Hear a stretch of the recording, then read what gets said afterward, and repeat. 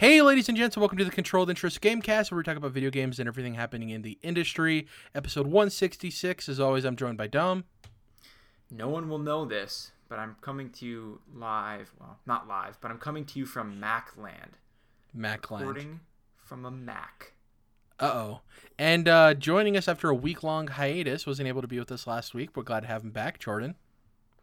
Hiya, Georgie. Oh, God. Nice. Hiya, Jordan. Episode 166. In terms of what we've been playing, I completed Modern Warfare, so that's good. Really enjoyed it. So that's good. So that's good. Well, no, because remember I talked about last week, Dom, that I wanted to try to finish Modern Warfare and get more through Outer Worlds before the two games come out this week, which is Pokemon and Jedi Fallen Order. So I was able to get one of them completed, which is good. I didn't expect to... like two of my favorite characters this year to be two women hailing from I guess Parvati from Outer Worlds. You can't really say she hails from the Middle East because she's like in space, right? But she's obviously has heritage from there. And Farah, I don't know what country she's from because they don't really say it during the campaign of Modern Warfare. But, like, she's a fantastic character, too, in that story. She's probably the one character who carries that entire narrative. Is that really how they pronounce it? It's not Farah? Farah? I would assume so. I would assume Farah, yeah. Yeah. Really? Yeah. Farah Well, seems not more like American, an Anglo, like, Americanized. Yeah, like, but Jared, don't they know how we talk over here? Haven't they ever heard us talk? We wouldn't say it like that. Because even the I just know Overwatch... that. The I've heard Overwatch that hero... name. Yeah, the Overwatch hero of the same name. You've heard like Jared's saying, you've heard the God damn it. Anglicization. Yeah. We whited it. Whatever it is. Yeah.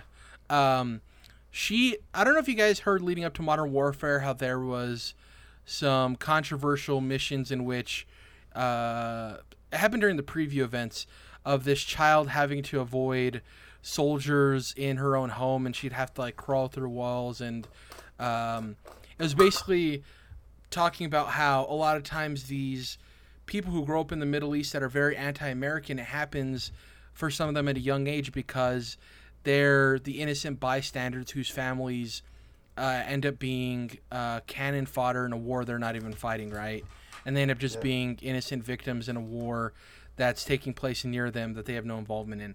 So how else would America look to someone like that than an evil empire? You know? Exactly. And with her, she's basically the lens in which you see the past, and you go back in time with her when she was a child, and you see how she became this leader of a rebellion and what happened in her life to make her the way she is. And her brother's also a prominent character in the game who he's about, I would say, when you do the flashbacks, 7 or 8, and she's about 5. And what they have to deal with, both from being a male and a female, and also their slight age gap, you see how both of them are molded by growing up in a situation where they see their parents die, they're kidnapped, they're forced into encampments where they don't really have any freedom or ability to do exactly what they want, and they break free of that, and how that kind of shapes them throughout their life. The one thing I will say that's pretty cool about this game is if you're somebody who played the first 3 Modern Warfare games, it touches on a lot of, obviously it has Captain Price from that trilogy in this game. He's one of the lead non-playable characters, but it also touches on some of the story beats they hit in the first 3 games, and they tease them at the end of the game for future installments. So I don't remember his name, Dom, but you remember the bad guy you're after in the first Modern Warfare? At the very beginning of the game, he has like the red beret kind of cap, and he has the gold Desert Eagle. You know what I'm talking about? Is it Russian? Is it like Reznikov or some shit like that? Something like that. He appears at the end of this game as he's finally making his movement in some city-state, and he's trying to take over. And the Russian guy that helps you in Modern Warfare that ends up dying, his also name ends with like Brevnikov or something like that. He's featured in the campaign of this. it's it's a solid story. Like the campaign isn't like mind melting by any means, or isn't super revolutionary, or doesn't really do anything to push the medium forward. But what I will say that it does push forward is facial capture. Like this has some of the best facial capture I've seen in video games, let alone like CG movies. It's obviously they have a massive budget behind this game, and it's really impressive what they were able to do with the performance. I actually want, we've heard about, Hollywood's trying to produce this Call of Duty movie over and over again for years. It's like the Uncharted movie. But I would love how Final Fantasy tries to do the CG movies. I think Activision has like the capital behind it where they can try it out and see if it works without the CG film flopping and it really hurting the franchise as a whole, like with what happened with Final Fantasy. It's weird because the best 3D CG movies are usually just like video game cutscenes. Yeah, I'd agree. Like there's very few examples of stuff that's like that high level quality. Like you said, Final Fantasy will try to do one. Sometimes there will be an anime that does a 3D CG movie that gets up there, but it's weird that this specific style of animation that can certainly be done outside of video games, it's more of an adult thing usually. It looks better for adults is probably why it's not as popular, because unfortunately in North America, adults don't really go for animation, but outside of, obviously, like I said, video game cutscenes. So it's weird that there is that kind of gap, and honestly funny that you mentioned this, Jared, because I actually went and watched the cutscenes. I actually watched the Battlefront cutscenes, Battlefront 2, because that campaign was just not that enjoyable, but it was a Star Wars story, and it was this like high quality 3D CG, right?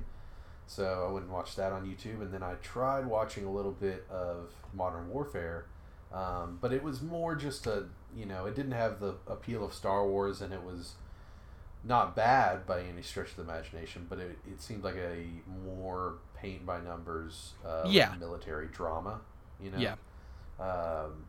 combat drama. So it was like, okay, I'm probably good here. I did appreciate the facial animations. I did recognize that.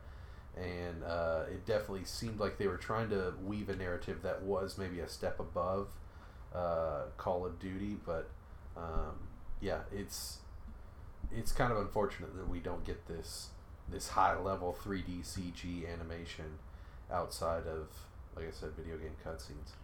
And for someone like you, Dom, who obviously has a history with Modern Warfare, I would say when it goes on sale and you can get it for a really good price, I would definitely take the time to play through the campaign. It's very enjoyable, really and it's worth it. Captain price? Yeah, for a good captain price. Like you said, it's very paint by numbers in terms of the overall narrative, but Farah is well written. Whoever voices her, I think it's a new voice actress. That I think she also does obviously the facial capture and motion capture for her. Yeah, so she's phenomenal. How do we say that?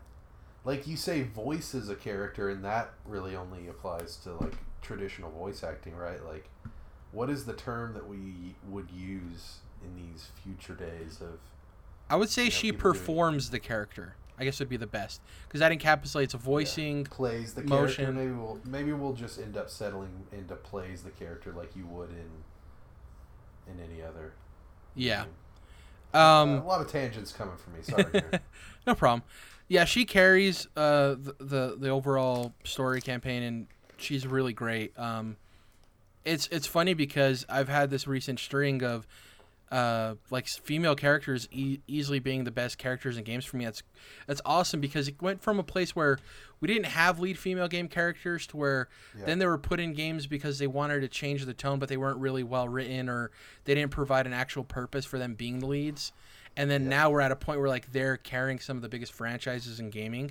Like Cassandra in Assassin's Creed Odyssey is like amazing. Still one of my favorite video game characters of all time.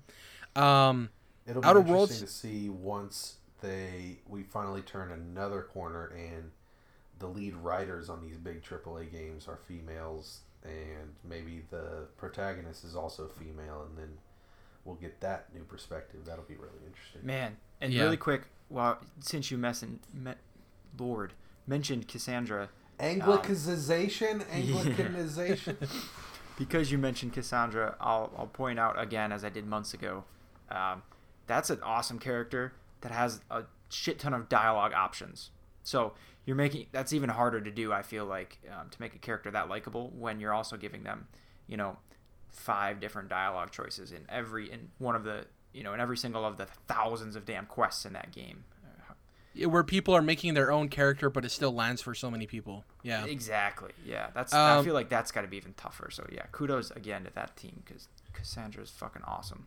I didn't have much time to touch Outer Worlds, unfortunately, and I think that's going to be the game I play over holiday break, along with some others that we'll get to later with the XO19 announcements, because we have Pokemon coming up and Jedi Fallen Order, which are the 2 games that are going to take my primary focus. Pokemon is here, Jared. Pokemon is no longer coming up. Yeah, it's out, dude. Once we get off the show, we're literally just like preparing ourselves for the evening. Well, at least I'm going to play it tonight. I don't know about you. So Jordan, you're in on it then. Cool. Yeah. A lot of the reviews I've read too, even the ones that aren't super favorable, because it has had I think it's sitting like at between 80 and 83 on Metacritic, so pretty good for a Pokemon game. Even the reviews that aren't as favorable talk about the thing that we had talked about, where this isn't the game that we necessarily want on consoles, but it does provide enough where it does look like a good step towards what we want. So that's good to hear. What did you say, Jordan? It'll get us going. Exactly. It's a step in the right direction. Dom, are you day one? No. You're you day one on what I think. You're day one on Jedi Fallen Order, right? Well, no, because no. Well, Dom, I think I gotta ask. I would love to know what you think. Tell us, please. I just am not interested in Pokemon. That's all. Just like, is it a kiddie game? Is it the collecting? It's more the aesthetic. I don't know. As it's gotten, as the years have gone by and it's gotten onto more and more powerful hardware, to me, like, it's like started to. I don't like the way it's looking. The last iteration, it was still on 3DS, so it's like, yeah, okay, it's still like, it was dumbed down enough, I guess, because of the hardware, where it still looked good. This version, to me, is just like, it was the same thing I thought with, what's the other game? Animal Crossing. When we saw that footage, and I was like, whoa, I don't know. And that's really superficial and not totally fair of me, but that's where I'm sitting with it. There's a bunch of other RPGs on the Switch I really want to play first, if that's a better way to. Yeah, I think there's a stronger case to be made that, like, for Animal Crossing, in my opinion, it's more of an art style choice of, like, I don't think that game could ever look extraordinarily better, but I do think there's a case to be made for Pokemon, where it's such a big franchise that is like, there comes a certain point where you need to we need to get a Pokemon game reveal where it's like, wow, and not just like, okay, cool. You know what I mean? If that makes sense. I think there needs to be like a jaw-dropping Pokemon reveal at some point. It probably will never happen, though. It needs its Breath of the Wild. It needs its Mario Odyssey. Yeah. It felt like seeing, that world kind of more detailed than it's ever been.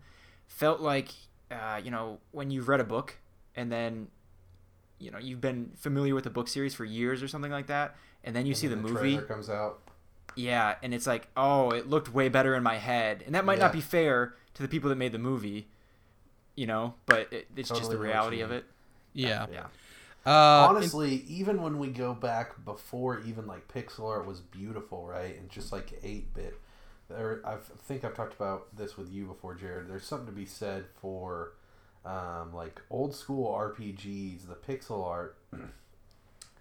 It's so limited in like what they're doing in their animations, but you use your imagination to kind of like reveal the world to yourself.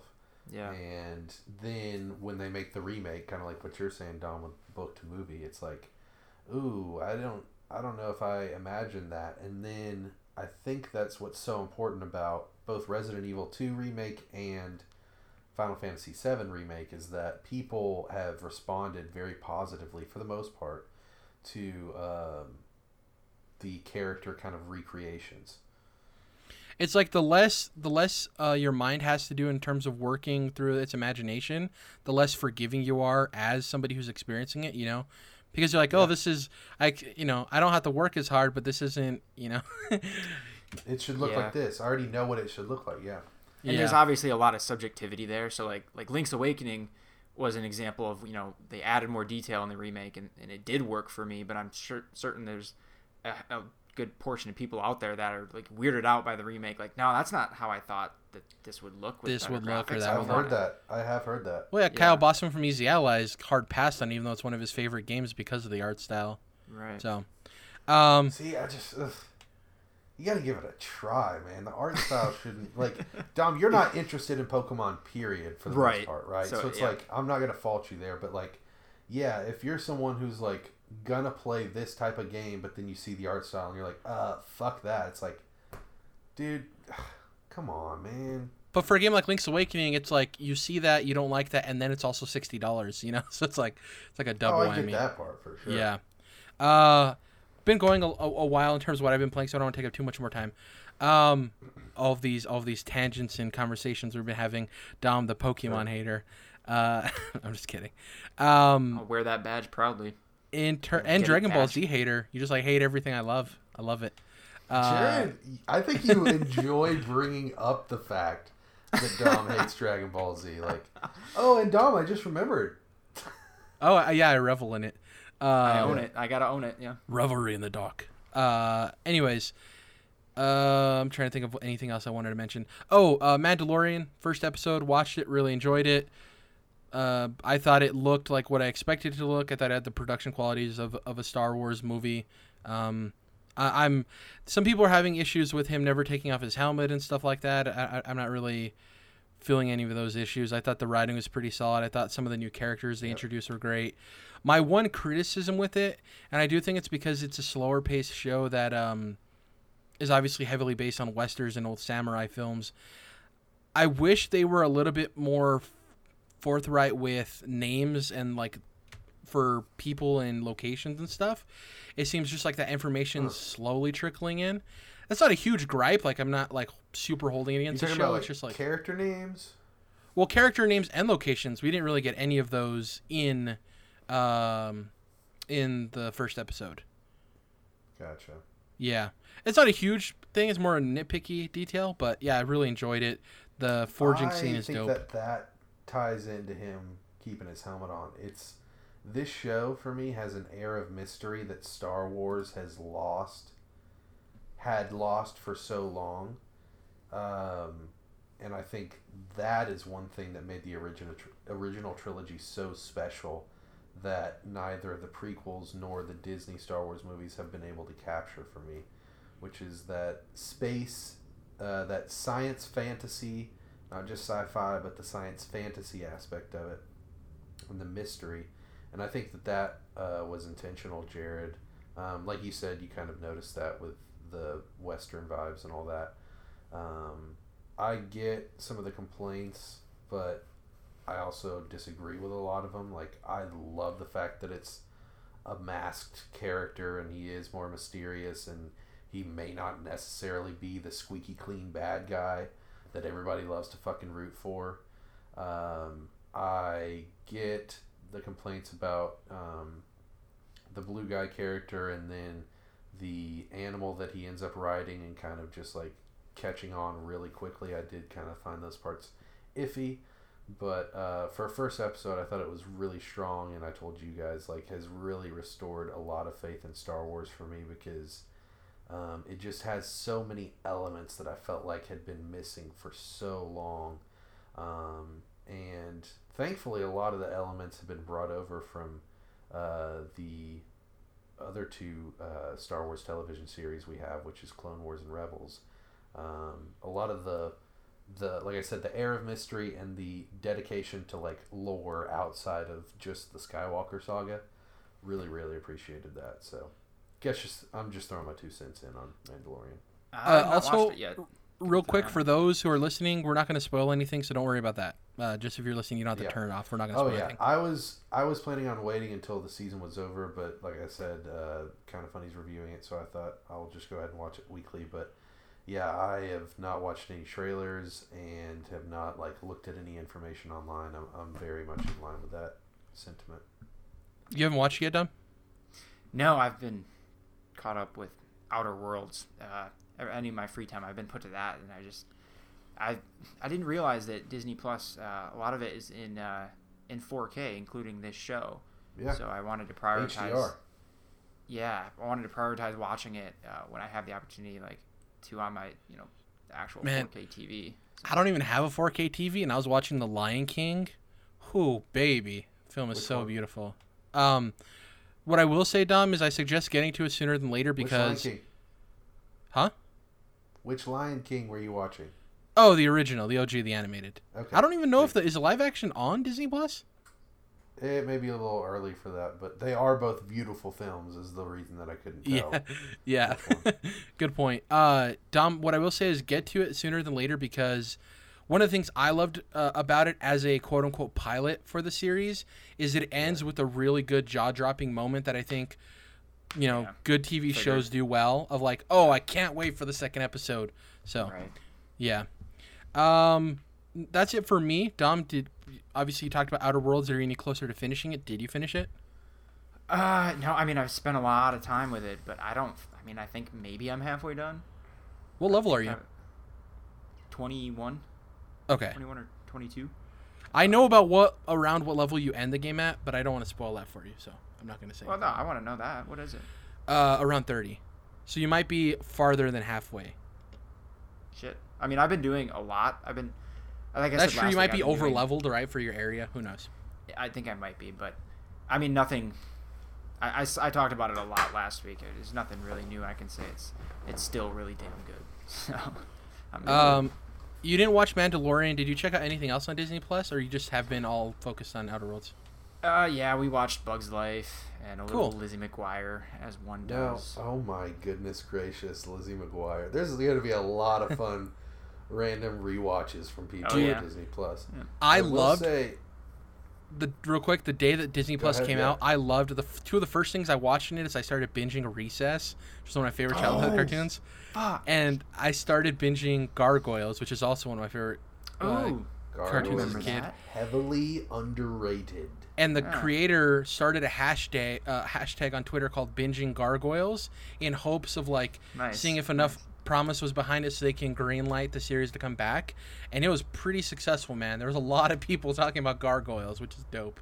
And also Ben Stiller in Heavyweights. Great movie. That's been Heavyweights is on Disney Plus. I must have missed it. I need to go back and watch. It's one of my favorite DComs, dude. So good. So good. So good. I was just gonna say that Disney Plus sees the first time release of the original Star Wars trilogy in 4K, which is fucking bonkers. And so I would definitely say, if you're not super interested in having the despecialized edition and you're okay with watching the special editions, hit that up because that's the highest quality version you'll be able to find. Just in time for a rewatch. 4K. Yeah, I'm stoked because I'm going to be watching through them again for episode 9. So, stoked about that.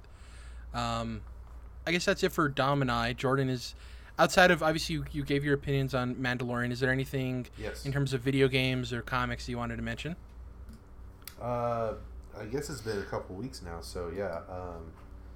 Actually, not a lot of comics, though I will say, Jared, have you heard of Far Sector from DC? Yeah, it's the Green Lantern 12-issue series. Yeah, so it's a Green Lantern series that's actually under the Young Animal label, the Gerard Way imprint, and so which is like where they do Doom Patrol and all that. So it's kind of like it's also like far-flung future, way outside of in the outer reaches of space. What I was gonna say is, for those unfamiliar, that's the guy who made Umbrella Academy. He's also the lead singer of My Chemical Romance. Correct. Yeah. Highly recommend the comic book Umbrella Academy. I made a new change though, Jordan. Anything that is a limited series, or like we know how many issues of it there's going to be, I made a change to where I'm not going to read it until the whole thing's out, and I'm only going to stick to ongoing comics, so I can pull back on the amount of comics I'm reading each week, and then it feels like an event every time. It's so much easier to stay caught up. Exactly. Yeah. It's so much easier to stay caught up, and then you feel more fulfilled with the miniseries because miniseries can be really tough week to week, man, or month to month. It's the telltale they're not donut as thing fulfilling. of video games, where like you're reading Yeah. one and then you're waiting for Sorry. Great way to go. Interrupt you. Great way to go.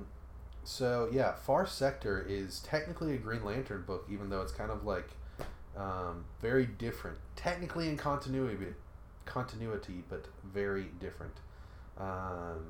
And it is very cool.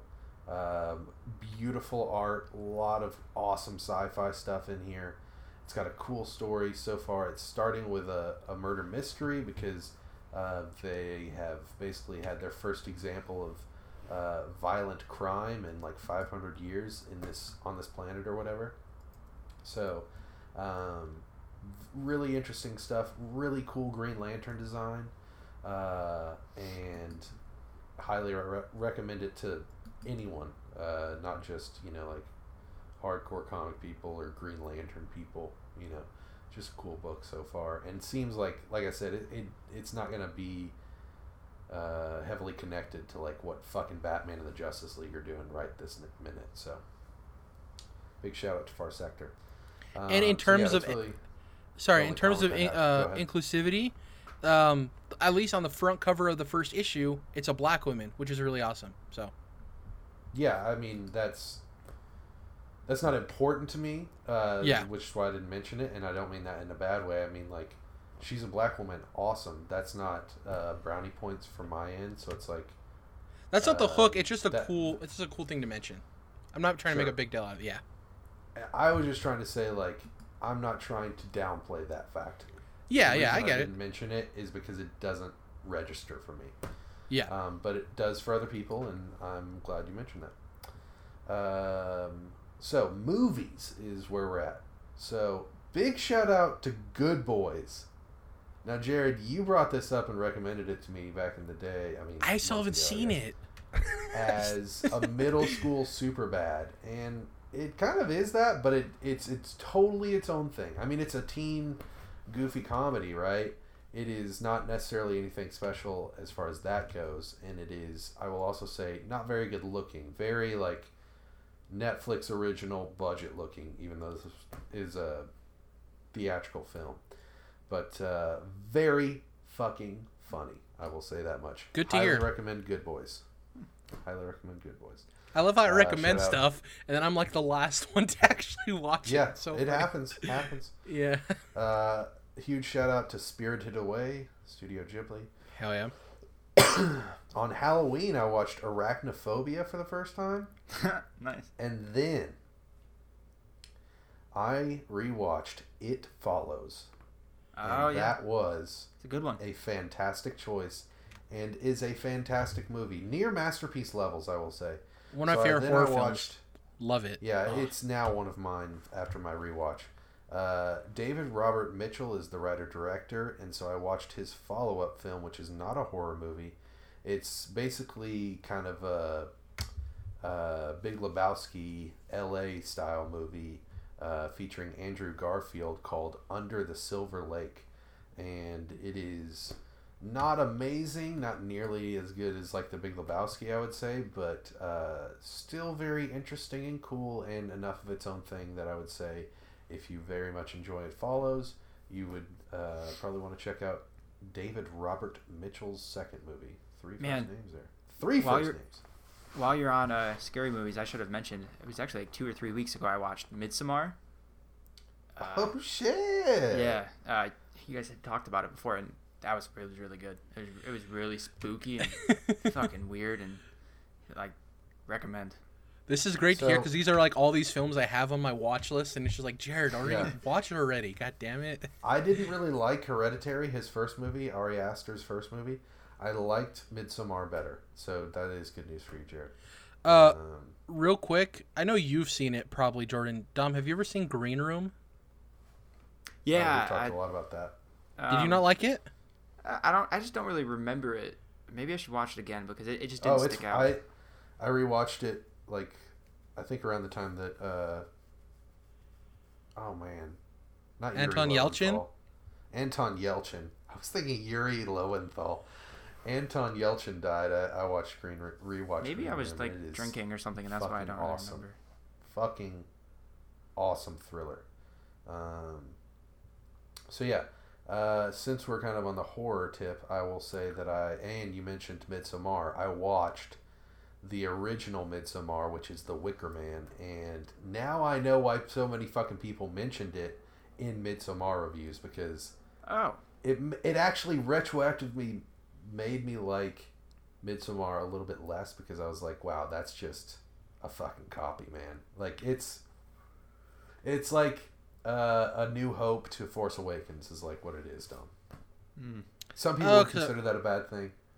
But it's like if New Hope didn't exist, Force Awakens would be like, wow. But because, New Hope exists and it's kind of the same template, it's like, well, I liked Force Awakens, but it's pretty much the same movie with some tweaks. I get what you're saying. It's cheapened a little bit. It's they're leaning too hard. And if you wanted to do a remake or a tribute or something like that, just come out and say it.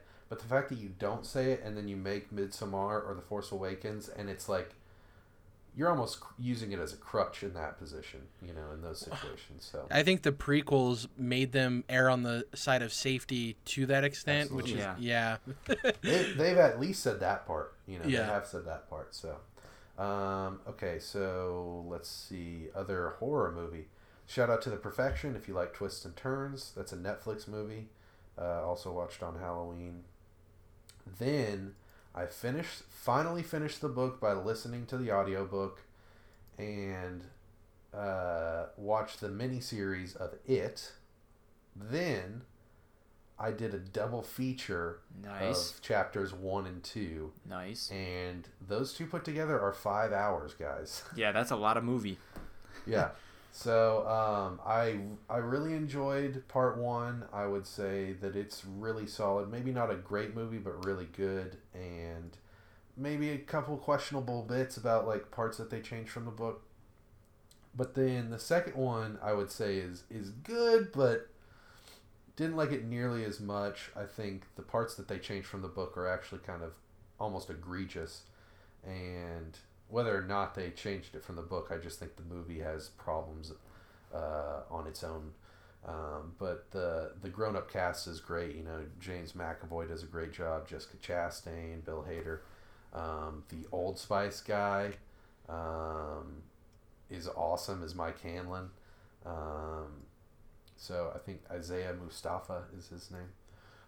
So yeah, shout out to It, the book, the movies, the miniseries is cool, nice throwback.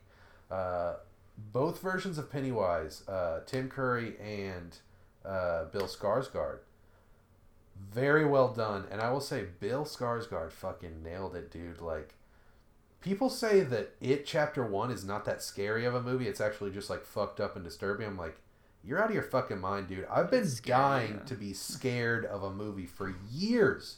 For years I've been wanting to be scared by a movie because I watch so much horror that it just doesn't quite get to me anymore. And like, It Chapter 1, knowing what happens from the book, like, still scared me. And Pennywise is on point. So I love that he was like, Bill Skarsgård. I love that he was like, hey, I can do this weird thing with my eye, and they're like, cool, do it. Oh, he's like doing something the whole time?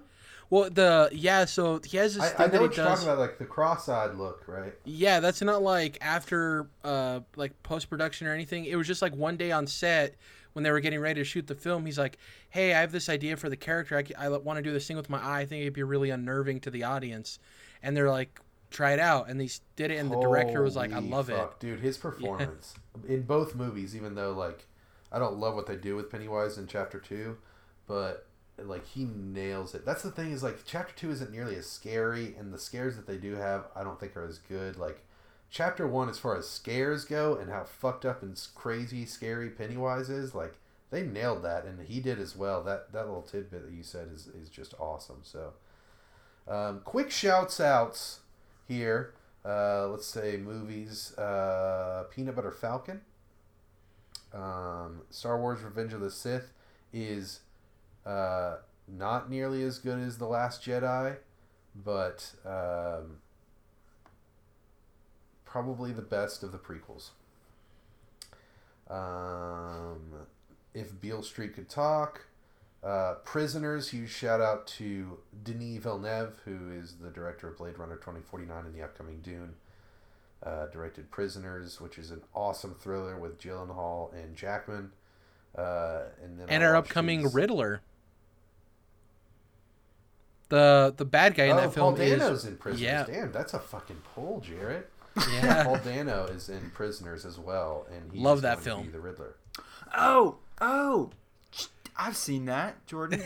Yeah, Prisoners? yeah. Yeah, Hugh Jackman's daughter goes missing. Real quick, so good. Denis Villeneuve is like the fucking king of thrillers. If you've seen Sicario, if you've seen Prisoners, if you've seen Enemy with Jake Gyllenhaal, which came out the same year as Prisoners. Prisoners is about Hugh Jackman losing his daughter, and Terrence Howard is a family friend. They lose their daughters to a kidnapping, and Jake Gyllenhaal is this cop, and it's 2.5 hours, but it is a very good thriller. The performances are off the fucking chain, and like I said, Denis Villeneuve is the fucking king of thrillers, man. Like, go watch Sicario and try not to piss your fucking pants. Like, that shit is awesome.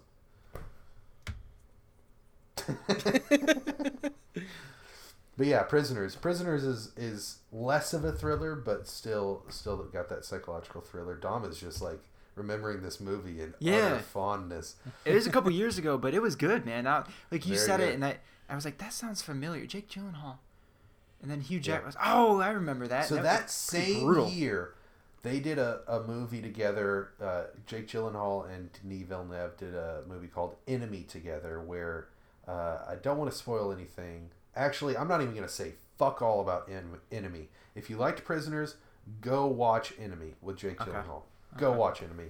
All right. Even if you didn't like Prisoners and you never heard of Denis Villeneuve, if you like good movies, go watch Enemy.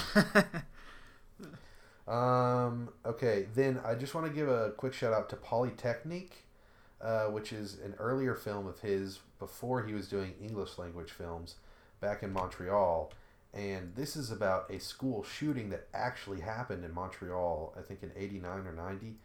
And when I talk about thrillers, man, that shit is gut-wrenching from moment one till the end. Like, it is handled so well and done so well, and is very tough to watch, very difficult to get through, but is, like I said, just so well done. And so shout out to some of his earlier stuff.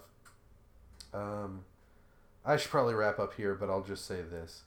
Rick and Morty Season 1. I'm going back through the series real quick before Season 4 finishes up so I can go through that.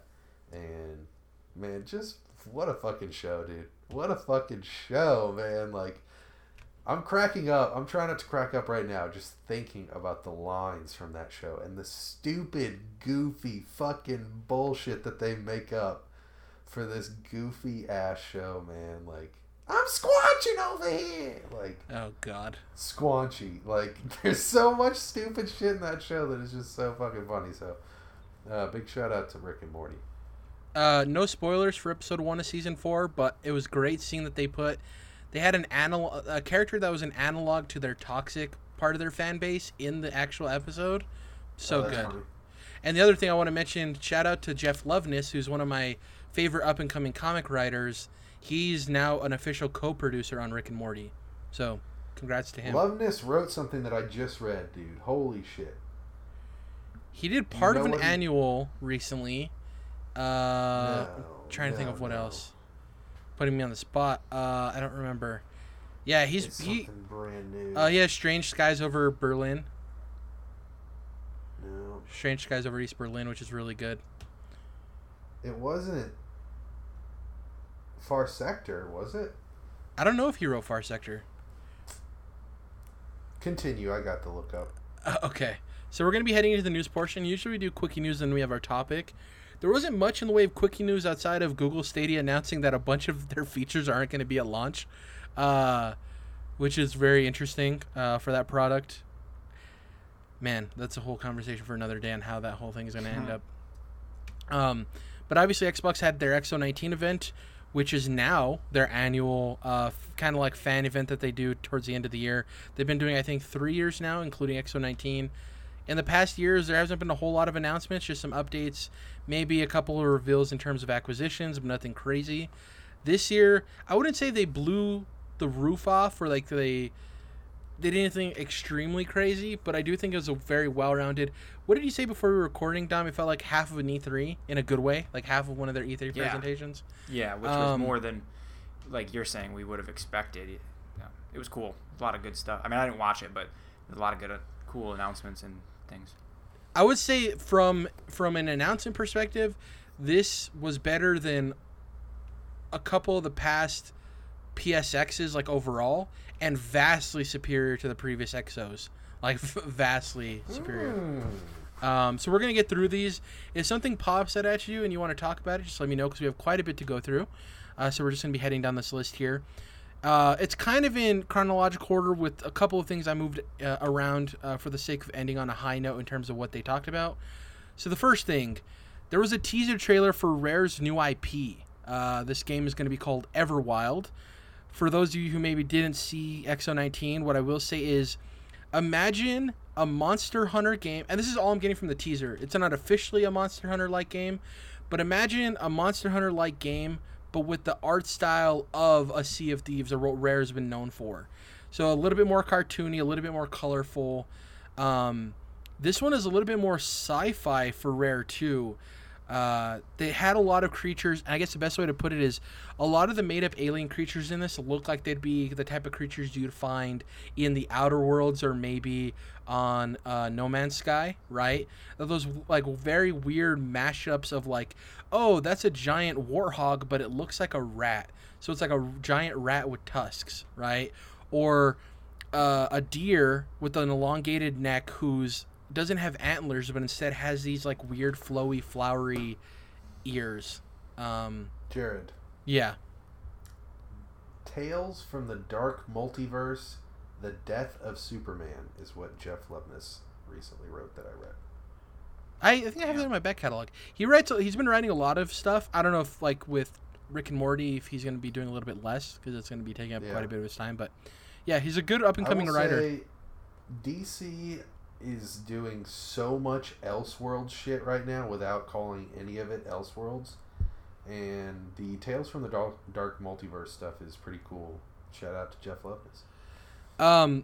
Back to the announcement of Rare's new IP. Sorry, it took a long time for me to look that up. That's fine. It's interesting because it, on the surface, if you took a quick glance at it, you wouldn't think it was a Rare game, but when you pay attention to the actual environment and the way things are designed, it definitely gives off their feel. There was no comedy in this teaser. It was a very somber, very beautiful, slow-moving, orchestral type trailer that's kind of just teasing the world. None of the characters hunted creatures, but they were searching for them. So that's why I got the Monster Hunter vibe. Once again, I don't know what type of game this is. I do think this was a good enough teaser to excite fans of Xbox who were watching it, but it didn't give enough of the game away that when they come at E3 next year or the Scarlet announcement that we expect earlier in the year and they show more of the game, I don't think it will feel like it wasn't earned. You know what I mean? I think they did a good job here of teasing it, believing that little bit there for people to want more for the upcoming shows. And for Rare to have a new IP, that's good. They also made sure to double down and say, we're still supporting Sea of Thieves. They had talked about a new update for that game as well, but at least they're willing to...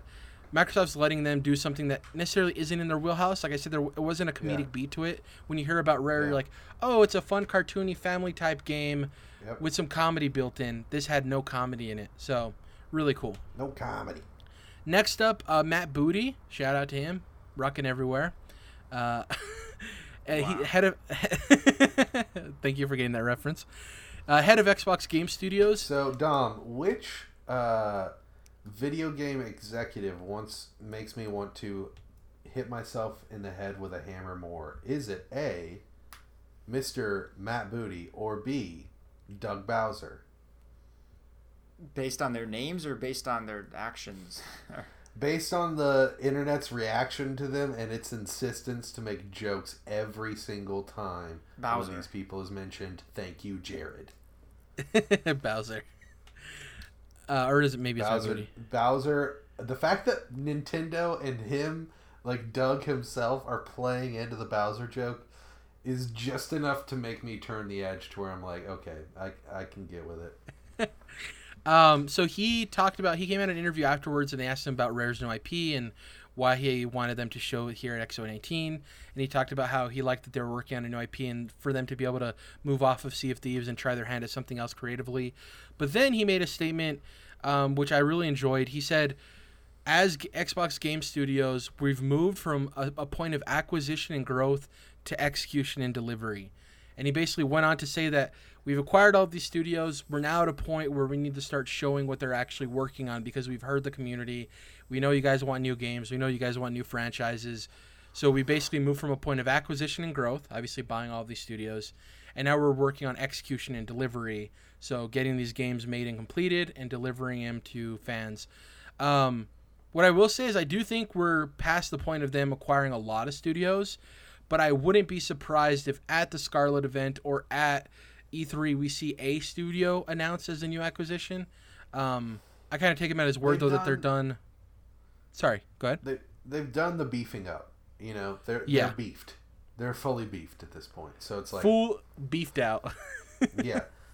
Totally beefed Xbox, Microsoft. So, they don't... To me, they don't need to. Like, you guys exactly, did. You guys did a good job. I'm glad that he came out and said that, though, of like, hey, we were in the point of acquisition and growth. Now we're at the point of execution and delivery, right?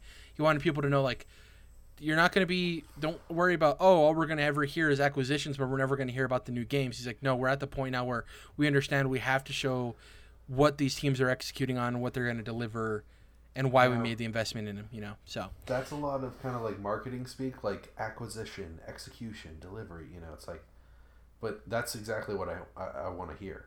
From exactly, like, yeah. We acquired, we are executing, you know. Exactly. Speaking of acquiring, one of the studios they did acquire, Obsidian Entertainment, who's riding off of the high of The Outer Worlds right now, they revealed a new survival game, and boy, did this come out of left field. Because first, you're thinking, Obsidian Entertainment survival game, the studio that's like known for their really hardcore RPG games that people love. What I will say about this game is it's called Grounded, and the way I'll describe it to you is imagine a survival game like Minecraft, but very much inspired by Bug's Life or Honey, I Shrunk the Kids. So, you're human beings, but you're shrunk down and you're navigating a world, in the normal world. So, like the trailer shows you walking through, you see this giant baseball. A lot of the enemies are like insects and stuff. Yeah, I was thinking Toy Story, but yeah. Is this 2D, 3D, isometric? It's 3D. It's the art style is, I don't know, it's not like unique or anything. It's just like, oh, it's a survival game, but it's so basically what they talked about during the announcement is when they were working on Outer Worlds, this game was already in pre-production as like a test experiment, right? Because a lot of these indie studios, they test out a lot of projects to see what they can move forward with because they always need to be working on something to be able to have money flowing in, right? Because the financial situations for those companies are so delicate. So they were working on this game as a prototype. Once they were acquired by Microsoft, they weren't sure what exactly was going to happen, if they could move forward with it or not. They showed it off to Microsoft execs, and they're like, hey, we love this. They greenlit it, and they're like, yeah, move forward with it. So obviously Obsidian has differing studios. They have the one studio that's working on Outer Worlds and RPGs, and they have this other studio that's working on Grounded. It looks really fun. It's going to be coming out for game preview and in Game Pass next spring, and the game preview is going to be within Game Pass as well. So if you don't have Game Pass, you can purchase the game preview like other game preview games, play it that way. But if you have Game Pass, it's going to release in there as well. But remember, it is a game preview game, so it's early access essentially where they're going to be working on it. But this goes to the point of Game Pass of like, hey, it's another new game coming out that if you have the service, you can try it out for free. It might not be your jam, but it is really cool to finally get that Honey, I Shrunk the Kids AAA game that people have, not a lot of people have been wanting, but when people watch Honey, I Shrunk the Kids and they're, partially into video games, they're like, oh, how interesting would that be to be so small and navigate a real life world, because things that aren't really dangers become dangers, right? We're not afraid of ants by any means. We had that game, and it was one of the better 2D Zelda games, and it was called The Minish Cap. Yeah, but I'm talking... Great game. But that isn't 3D. True. Absolutely. You got me, so I had to like reverse it. But yeah, you're right. Also, though, Jared, I feel like you're thinking that there's all these fucking people out there watching Honey, I Shrunk the Kid franchise and being like, boy, I really would like a AAA game in this space. Like, no, Disney not even Plus just came out. No one was watching Honey, I Shrunk the Kids for years before that. I guess, it's yeah, just not the specifically video concept games. Yeah, but I think anybody smallness. who watched Honey, I Shrunk the Kids had the thought of like, how would I navigate through that? Like if I got shrunk down. I feel can't tell me on the Bug's Life. The giant raindrops and shit like that, I feel you. Yeah. It looks really fun. I doubt either of you will be interested in it, honestly, because you guys aren't multiplayer people. It is going to be able to be played single player, but with survival games like that, especially like Minecraft, they're okay single player, but you get a lot of value from it and fun from playing with friends. So I don't know if it necessarily hits your guys' demographic for what you guys like to do in video games, but it looked cool. Yeah. It looked unique at the very least. I get the name Grounded, but I don't think they nailed it. Yeah, it's not a great name. I get it. It makes sense, but you didn't nail it. Yeah. And the funny thing there too is like if this is going to be a digital only game that's releasing on Game Pass, they don't really have to worry about marketing. So I wonder if they didn't even spend much time worrying about the name. You know what I mean? Right. Yeah, and who knows? It's going to be in early access. They could change the name by the time it fully releases. Who knows? So, next up, there wasn't a whole lot on this game, but it's called West of Dead. Have either of you heard of it? No. It's an indie game. It looks very much like, man, the name's escaping me. You guys know that recent indie game that came out where it's a roguelike, but it's like pinball? No. Boy. It's like a recent Pinball release. roguelike. You're a guy going through dungeons with a sword, but you like hit stuff and it's like pinball. Anyways, I think I know what you're talking about. Is it Creature in the Well? Creature in the Well. This has a very much Creature in the Well aesthetic of like very thick, kind of non-accurate, bolded black lines to the characters and objects and stuff. So wait, did you play Creature in the Well? No. Okay, I'm wondering if this fucking pinball roguelike thing worked out. I mean, people like it, all right. I think reviews were like good, not great, if I'm remembering correctly in terms of critical reception. 7.5s, yeah. Yeah. So West of Dead is a roguelike featuring what, in my opinion, is Ghost Rider meets a cowboy. So think of like an old Western outlaw, but he's a flaming skullhead, right? And he has like the very brash. Jared. After this, like, Ghost Rider 1 billion BC or whatever, you know, now you got me thinking, like, oh, I want a cowboy Ghost Rider. Like, damn. That like would an be old cool, West? dude. That'd be pretty dope, yeah. Yeah, because, like, he's riding a horse, obviously, just like the mammoth on the BC one, so. The good, the bad, and the devilish or something, yeah. Like Jonah Hex Ghost Rider. So they didn't really show a whole lot of that game, and it didn't really. There just wasn't a whole lot to it, but I mean, the concept on its own, a roguelike with a Ghost Rider type character, is going to get some people in the door. So that's cool. Also, considering it was featured here, I wouldn't be surprised if it comes out day and date on Xbox Game Pass. Once again, got to try that game out, see if I like it or not, without any built-in investment there. Next up, for all you kart racer fans out there, news to me, but apparently there's this very popular PC kart racer called KartRider. It's a franchise that has been on PC for a while now.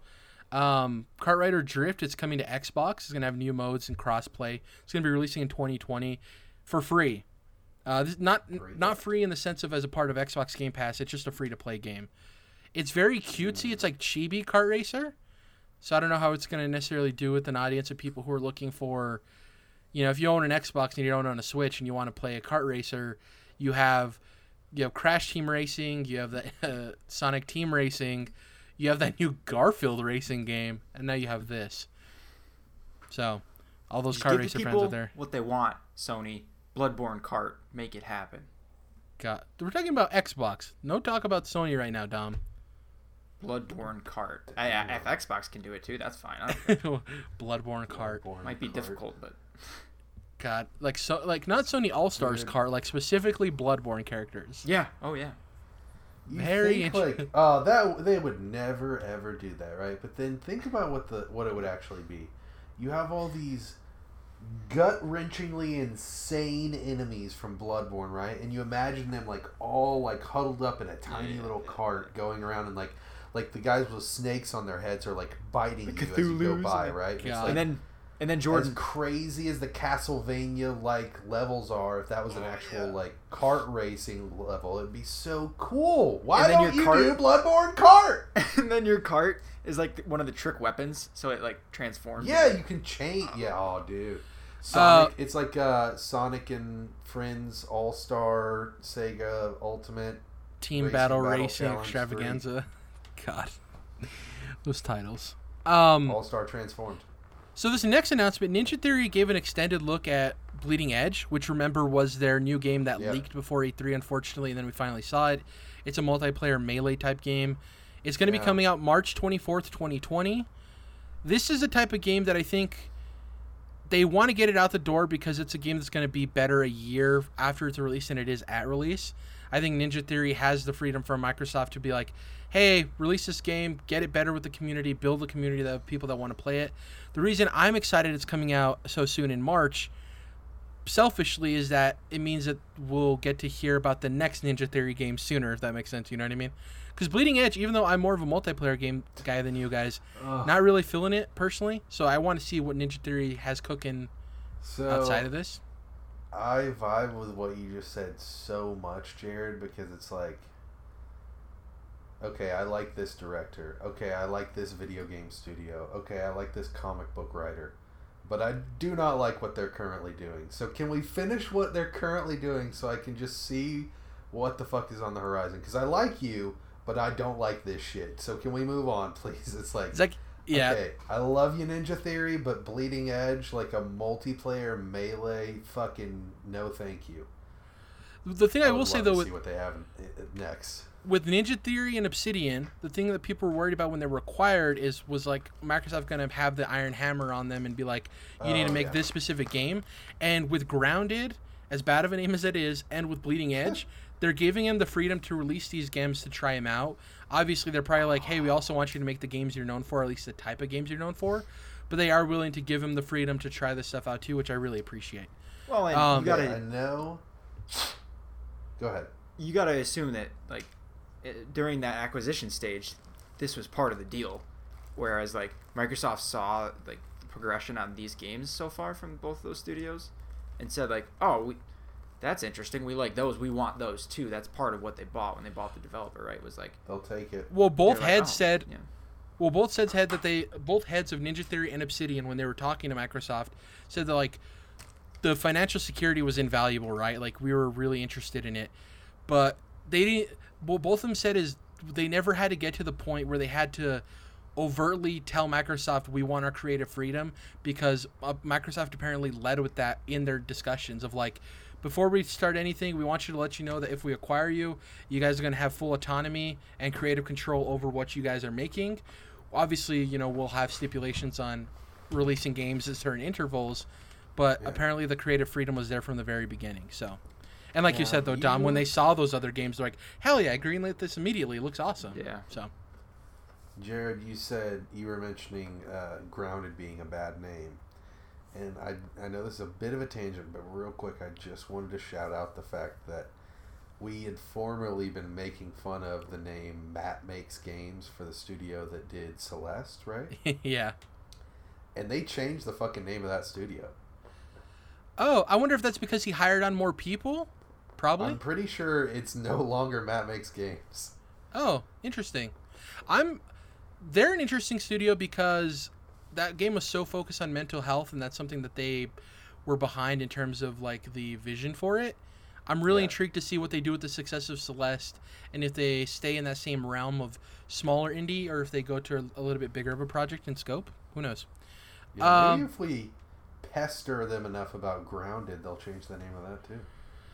We're going to move through a lot of this quite quickly because the end of it we're probably going to be talking for a little bit. So next up, Planet Coaster coming to Xbox summer 2020. It's a really cool theme park simulator game that people have loved on PC. Great to see it coming to console. This came as a surprise. Don't Nod announced a new game in collaboration with Xbox Game Studios, so it's published by them. It's called Tell Me Why. If you've played Life is Strange, it's essentially that same kind of aesthetic. But the craziest thing, so it's coming out summer 2020, and in the announcement, Jordan, guess what they announced? All chapters. All chapters coming out at once. Ooh. The synopsis for this game, Tell Me Why. You play as a pair of twins. One of them is transgender.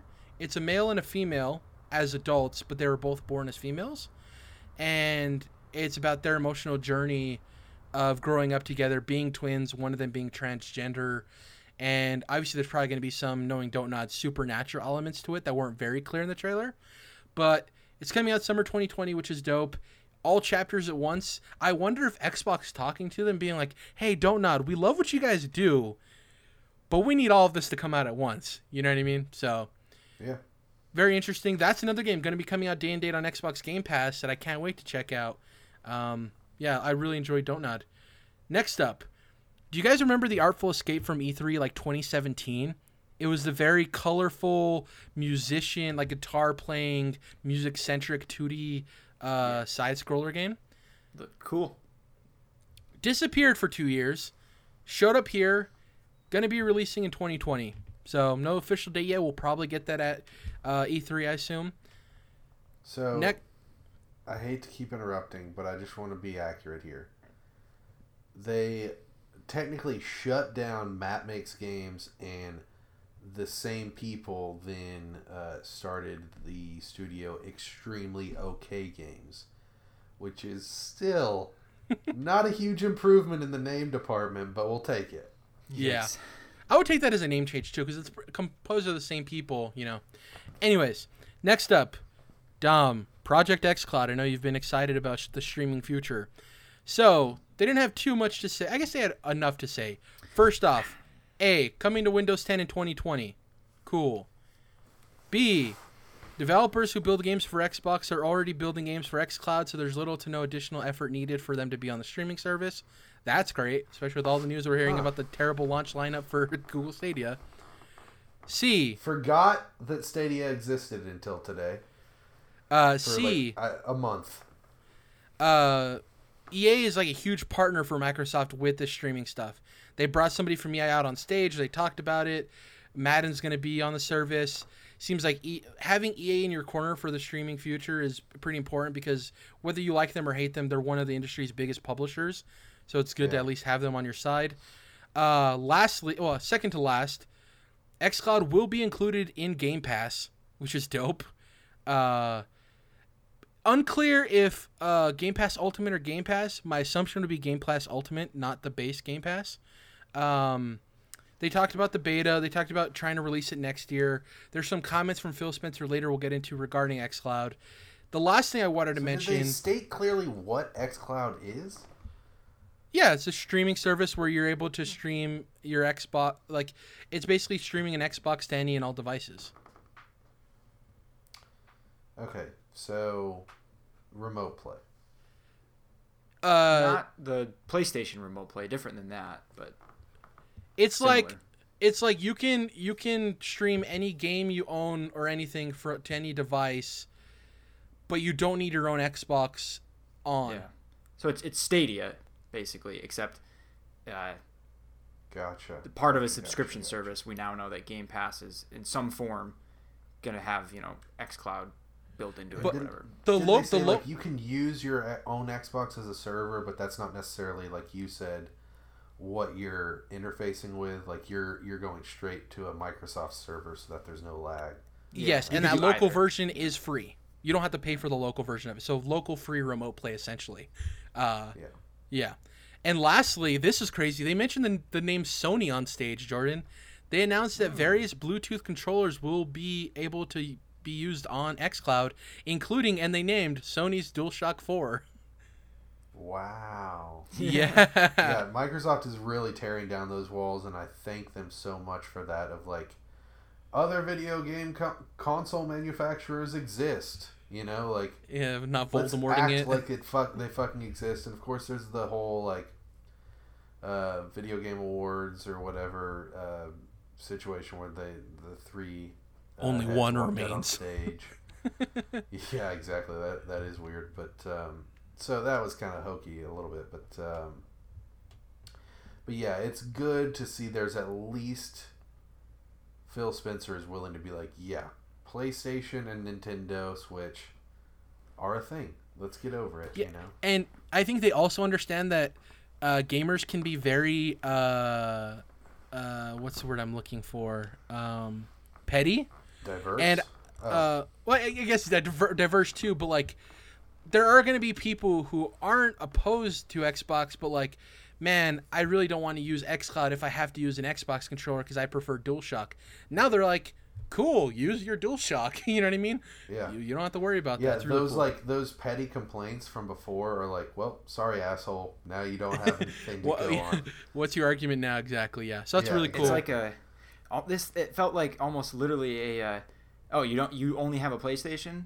Well, you don't need to buy an Xbox. You can even use the controller you already have and play Xbox games through this service, that's fucking awesome. They're cutting out all possible obstacles. Right. Exactly.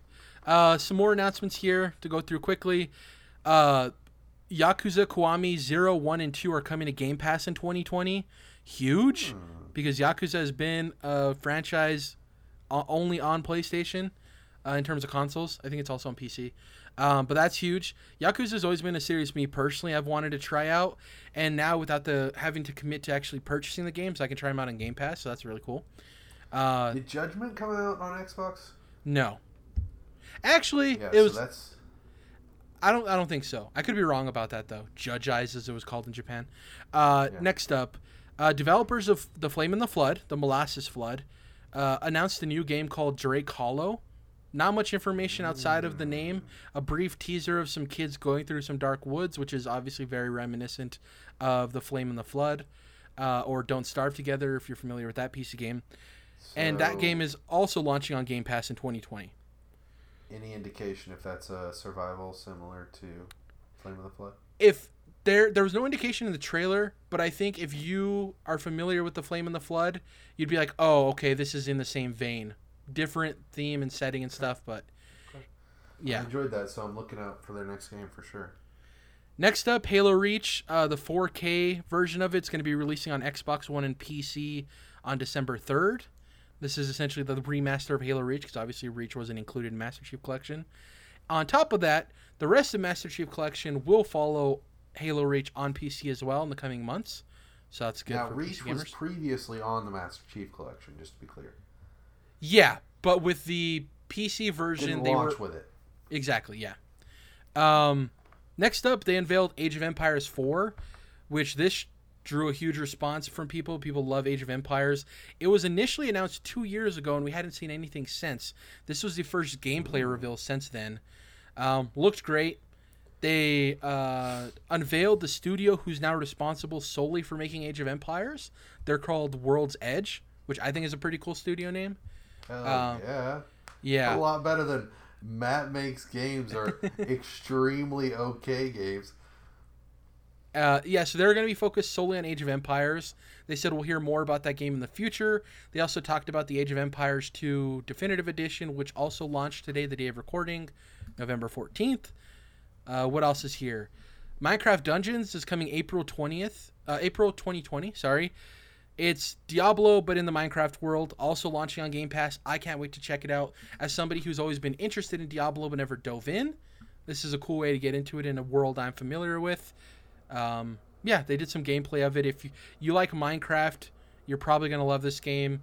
If you like Minecraft and Diablo, it's like a perfect combination, obviously. Next up, Wasteland 3, which is from inXile. Once again, this goes back to the previous thing, Jordan, about Ninja Theory. Wasteland 3 is coming out May 2020. I can't wait because I have no interest in this game, and I can't wait to see the next thing inXile makes. Stepping over that one and moving on to the next. Exactly. Seeing reception on Twitter and social media, people who are really into Wasteland really liked what they saw. Apparently, it's a step up in terms of graphics and just overall polish of the game for the series. Yeah. So that's cool. Doesn't really do much for me. I'm Now- not huge into those classic computer RPGs. Did inXile do Disco Elysium? Can one of you Google that while I'm going through this? That's actually a good I question. certainly will. Yeah. which It'll is be much obviously a easier hit than a last hit one. game as of 2019 right now. It's one of those under the scene games that people are loving. It's going to be talked about during the end of the year Finally game of the year coming to discussions. console next year. It is Uh, developed by ZA/UM Zaum. Zaum. So not. Okay, we're getting to Not the an meat of XL. this. This is where some big bombs were dropped, Jordan. You ready for this? Big bombs. Coming to Game Pass in 2020, Final Fantasy 7, 8, 9, 10, Whoa. 10-2, 13, 13-2, Lightning Returns, and 15. So nothing but 4-7. Nothing before 7, no. So That 7 is and so beyond. weird. That is so weird. Well, have they released... Because that's not even a console break. Like 6 and 7 are both on PlayStation 1. So that doesn't even make sense from like, oh, they'll let us have the PS2 versions, but not the PS1. Like, that Can doesn't you even play make Final sense. Fantasy 6 on PS4, though? No. Maybe that's the point? Because I know you can play them on PC, but I don't know if you can play anything before 7 on PS4. Can you play 6 on Switch? I don't think so. I don't think We're so. about to find out, because I need to turn on my Switch anyways. So I need you to listen to this, though, Jordan, because this is another bomb. You ready for this? Yeah, what'd you say, Jared? Coming in 2020, a Kingdom... actually, Shadow dropped today a Kingdom Hearts 3 demo to try out the game if you haven't bought it yet. Great. Coming in 20... Oh. And you'll understand why this happened, Jordan. Coming in 2020, Kingdom Hearts HD 1.5 plus 2.5 Remix and the 2.8 Prologue are both coming to Xbox. Finally, for the love of God, they're finally After. coming to Xbox. After the game releases. Exactly. Hey, we can't pick and choose our fights, Jordan. We're thankful that it's actually coming to Xbox in the first place. Pokemon 1.0, Pokemon Shield 1.0 is installed and ready to go, gentlemen. Hell yes. For anybody out there on Xbox who was wondering, hey, why should I buy Kingdom Hearts 3? I didn't play the first two. I'm a young little boy playing Fortnite.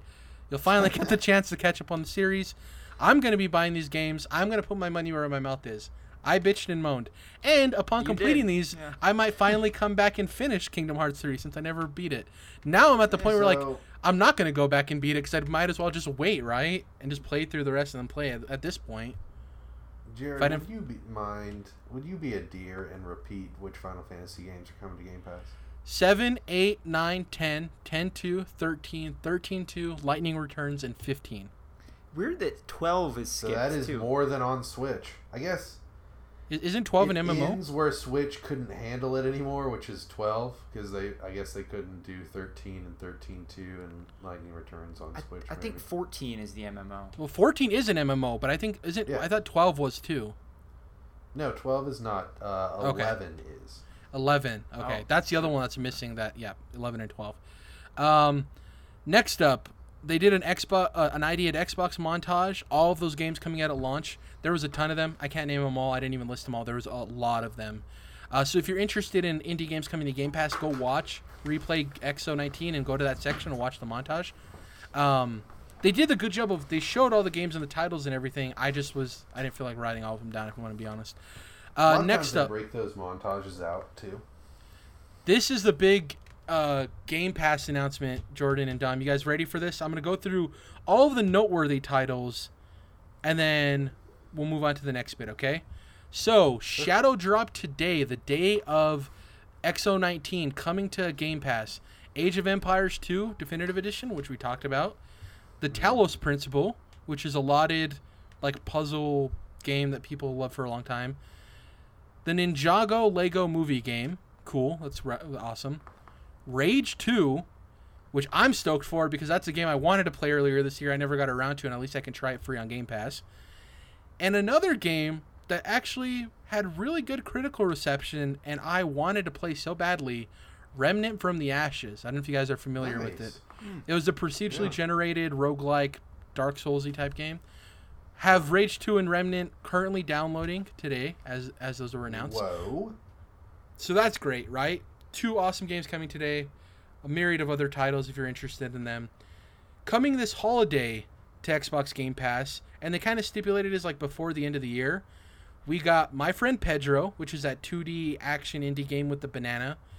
The Escapist 2. Halo Reach, as previously mentioned. Life is Strange 2, the complete season. Darksiders 3, which is another game I was interested in at least trying out. So it's cool it's coming to Xbox Game Pass. And lastly, The Witcher 3, which obviously, old game is old, but it's The Witcher 3. It's a great thing to have on Xbox Game Pass. Now, the last thing I wanted to mention. Games coming to Game Pass in 2020. I'm not going to mention... we already talked about Final Fantasy games, so I don't really have to talk about those. But remember, Ori's coming out. Forager, which is this really neat, cute indie game. And all of the other previously mentioned Xbox One exclusive titles like Grounded and Bleeding Edge and Wasteland 3. And Minecraft Dungeon. So, quite a bit happening for Xbox Game Pass. I don't think there's an argument to be made that it's the best value in video games, hands down. It's not even close. Like, it's ridiculous. Remnant from the Ashes is a third-person action adventure game? Yeah, it's a roguelike procedurally generated. So me and you can play through it. I get that part of it, but the moment-to-moment gameplay is what I'm asking about. Third person, it's Soulsy, very much Soulsy. Soulsy, okay, but I'm seeing shooting here, so that's very interesting. Lastly, before we head out, Phil Spencer came on stage to talk. Our boy Phil Spencer. He had some things to say about Xbox in general. He had some things to say about xCloud, and he had some things to say about Project Scarlet. So, and he had some things to say about Hong Kong. He had some things to say about Matt Mix Games. So, he came out and said he understands the community's want for new Xbox franchises and the third-party series that are on the platform to come. So he's listening. He understands, like, hey, you're getting all these studios. It's great. We want to see the actual new franchises for Xbox. We want things to cheer for in our corner. Also, hey, there's these third-party series that don't come to Xbox that we want. We saw that Final Fantasy coming to Game Pass, all of those games. The Kingdom Hearts thing, right? That's a big deal, man. I know it's been a long time since Final Fantasy went multi-platform, but those old PlayStation 1 versions, that's big. Yeah. He went on to say Project xCloud's quote unquote done state is years from now. I want everyone to know it's a work in progress. We're not trying to pitch it as complete, which I think is a direct statement made because of what's happening with Google Stadia right now, where this product is releasing without a lot of features. They talked about, they didn't necessarily promise them at launch, but people insinuated that would be the case.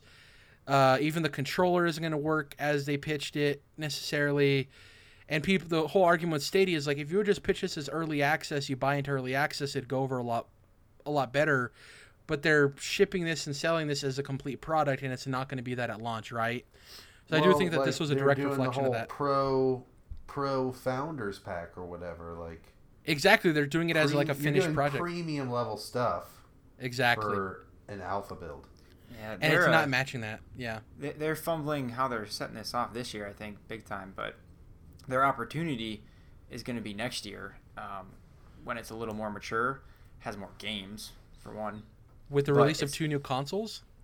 Yeah, absolutely, because it's going to look great next to those because you don't have to pitch out $400 or $500 to get in. It's just you already have it. That's, you know what I mean? That's going to be their pitch next year. Like, if they have the roster of video games people want to play, because that's a huge issue. It's going to have the games that are coming out, day and date as the other consoles. It has to have that, but we'll see, I guess. But I'm assuming it will by then. Yeah, people assume that. There's a lot of assumptions of the Stadia that people thought would happen at its launch that are not happening too, because we assume, Google's this big company with all this money, they can't get it wrong. And it's like, well, I think, it's more timing, and they've screwed up, but because they can't, because developers had to make the games for Stadia, right? So if games that are coming out today for Xbox One and PS4 have only been started, at most a year ago probably for Stadia, so they just take more time. But that's why I think by next year the major publishers and developers will be able to have Stadia games coming out day and date. You would hope. I assume that's the plan. yeah. We'll see. I just, man, first impressions mean a lot, and it's going to be interesting to see how it plays out. I have faith in the technology, so do you. We've played the technology, it works, so it's going to be interesting to see how it plays out. In terms of the next-gen consoles, which I also mentioned earlier, Phil Spencer went on to say about Project Scarlet, "We will not be out of position on power or price. We're all in on Project Scarlet, and I want to compete. And I want to compete in the right ways, which is why we're focused on cross-play and backwards compatibility." Dude, So they got that fucking hot blade coming for you, PlayStation. Can you feel it? I think They're coming after you, motherfuckers. his comment about we're not gonna be out of position on power or price, which we already assumed there was no way this console is gonna be more than 500. I'm intrigued to see how aggressive or competitive they get with the pricing for it. I doubt it'll be lower than 400. There's absolutely no way. But will it land at 400? Will it land at 500? Will it land at somewhere in between? Now, 450. $399 is 400, right? That's not. Yeah, under that's what I 400. mean. Yeah, we all know tax and all that. Come on now, give me a break. Right. Yeah. Yeah. I'm just saying, like $399, I think is would be a dream for this next generation, but I don't think we're gonna get it. I think they're gonna start at $499. If you're like Jared, put your life savings down on what the price is going to be, and you have to choose one, I would go $499. But I'm going $399. That'd be impressive, and it's going to be very interesting to see how that plays out. Because do we have a situation where one console is more expensive, like we did with the launch of the last set of consoles? Who knows? 0% chance of that, I think. You don't think so? Because the hardware so far that we know has been described as they're pretty much the same. So I would anticipate that they're going to cost similar. And but it depends on how much the company wants to lose, right? Because consoles do sell at a loss. It's like how. Here's the thing, Dom. Is like, does it make sense to sell them for $499, which would be the normal cost, and they can get away with that? But they get ultra aggressive and sell it at $399. Would both of them be that ultra aggressive? That's you know the what I type mean? of shit I'm talking about. Where Microsoft, it sounds cutthroat what he's saying to me. Like, legitimately in a very exciting way for me, because I want to see how they play this game with PlayStation coming up with this next gen, because currently PlayStation is not even in the stadium to play the game, right? Like, fucking Phil Spencer's tapping his fucking bat on the home plate and he's like ready to swing, and fucking Sony just hasn't even showed up to the arena. So if they decide to play ball, then I really can't wait to see how Microsoft handles it, because so far they're ready to fucking play, man. They are stepping up to the plate for real.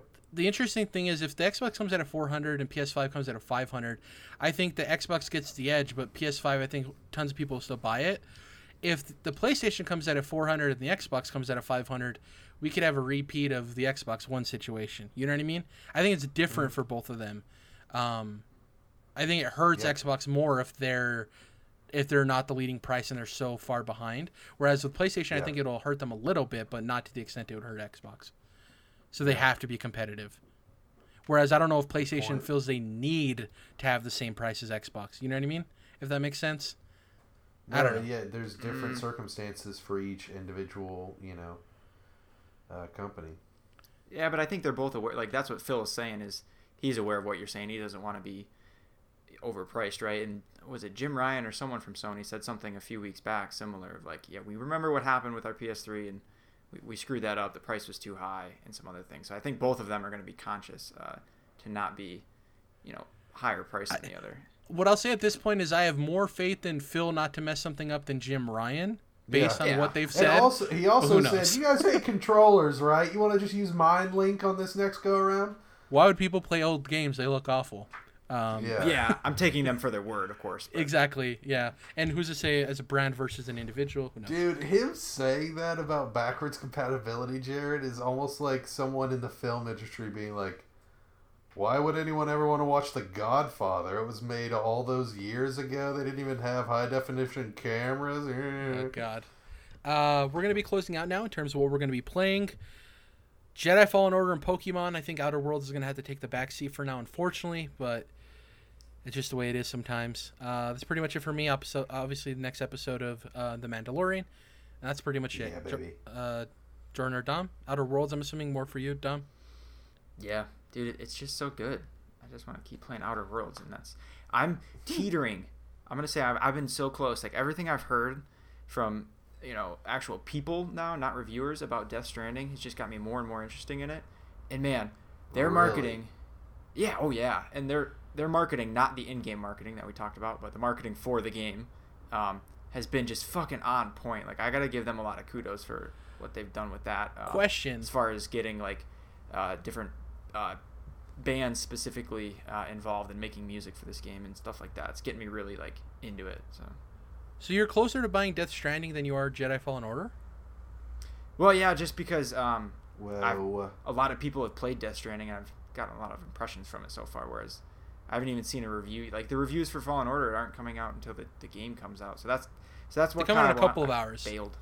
Yeah. Not a bad thing. There's been good games where the reviews come out the same day. Yeah, no, Death certainly. Stranding reviews have actually made me glad that I did not go for it day one. I'm like, yeah, I can wait on Death Stranding. Were you going to say, Dom? Sorry. Yeah, many games have had reviews that come out when the game releases and have been graded. I'm not treating that like as a sign that it's gonna be bad. It's just okay. I got you. Less confirmed. Yeah. But yeah, and I don't know. We'll see. I'm still playing Outer Worlds, so I'm kind of like ultimately I'm still there. Yeah, so I I can guess wait for like either. touting packages around is getting your whistle wet, huh, Dom?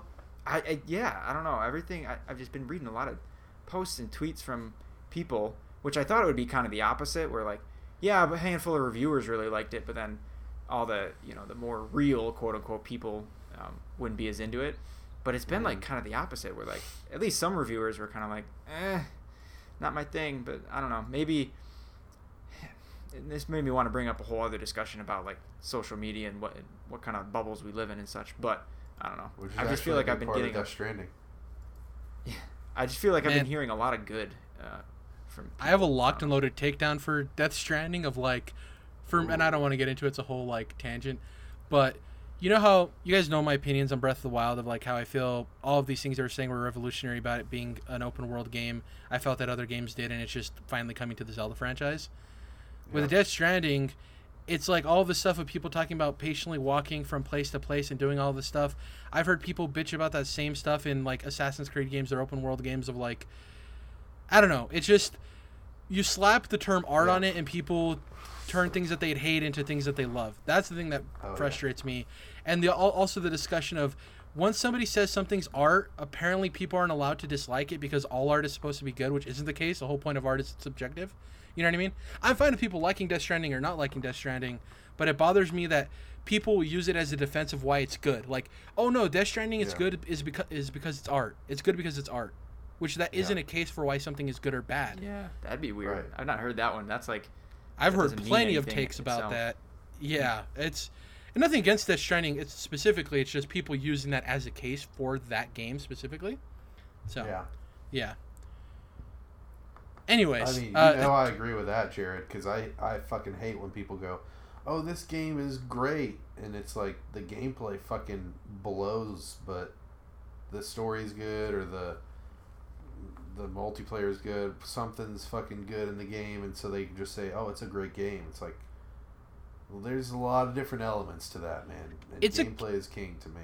It's a game I'm curious about, and I'll eventually pick up for $20, but I don't think I'll be touching it anytime soon. Personally. Yeah, anyways. I'm going to wait. Jordan, anything you're going to be playing, watching? Pokemon, obviously? So, yeah, we're raring to go here on Pokemon Shield, Jared, and of course, you'll be playing Sword, so I can't wait to see, how our first week with the game goes here in a few days. But we've got that, and then, as you'll note, I did not bring up playing Need for Speed Heat, which came out last week, the same day as Death Stranding. So actually passed on both of those games. Or not passed, I should say, just held and waited on both of those games. Probably for a sale on probably both. I might break down and get into Need for Speed at some point. I've been thinking about just doing the DLC that I haven't ever played for Burnout Paradise, but that's like a whole, that's going back a few years. So Need for Speed seems like from reviews that it is certainly better than Payback, which how could it not be in a lot of ways? Certainly better than Payback, but is not necessarily anything stellar from what I hear. Not necessarily going to blow you out of the water. So it may be a perfect, $40 game. It may be a perfect Christmas game.